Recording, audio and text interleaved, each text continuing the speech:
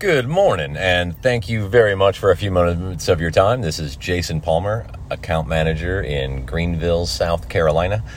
I just wanted to talk a few minutes about our Flash 500 data and why that's important.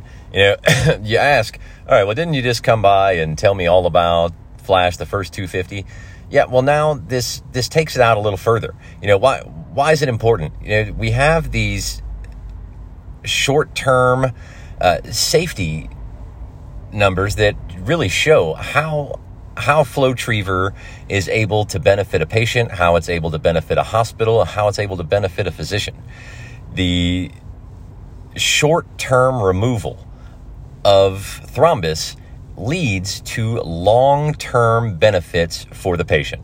When we remove the clot, we set patients up. We now have 6 months that show these patients have 91% have a decrease in dyspnea at 6 months. 86% have a normal RV function at their follow-up.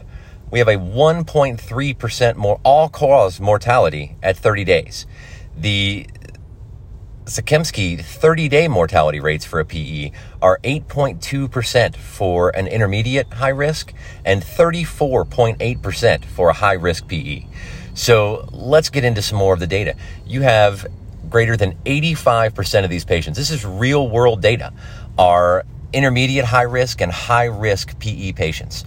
40% are contraindicated to thrombolytics. So that means 60% of these patients, FlowTriever was used as the first line. This is fantastic. 66% had a concomitant DVT. We know concomitant DVTs with a PE lead to an increased risk of mortality and adverse events. 0.2% all-cause mortality. 1.4% major adverse events at 48 hours. You have a 0.4% access site complication. Those people who say, that's a really big catheter. 0.4% access site complication. You have as much of that no matter what you do. 0 device-related major adverse events. Let's talk about resources. 0 median ICU days. 96% treated without lytics. 1.3% pulmonary embolism-related readmissions. This is just fantastic. On-the-table improvements. More than a 7 millimeter of mercury drop in mean pulmonary pressure.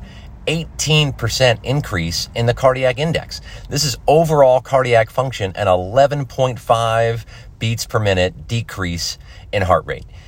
People say we need data. We have the data. There's no reason that we shouldn't intervene on these patients. Thank you.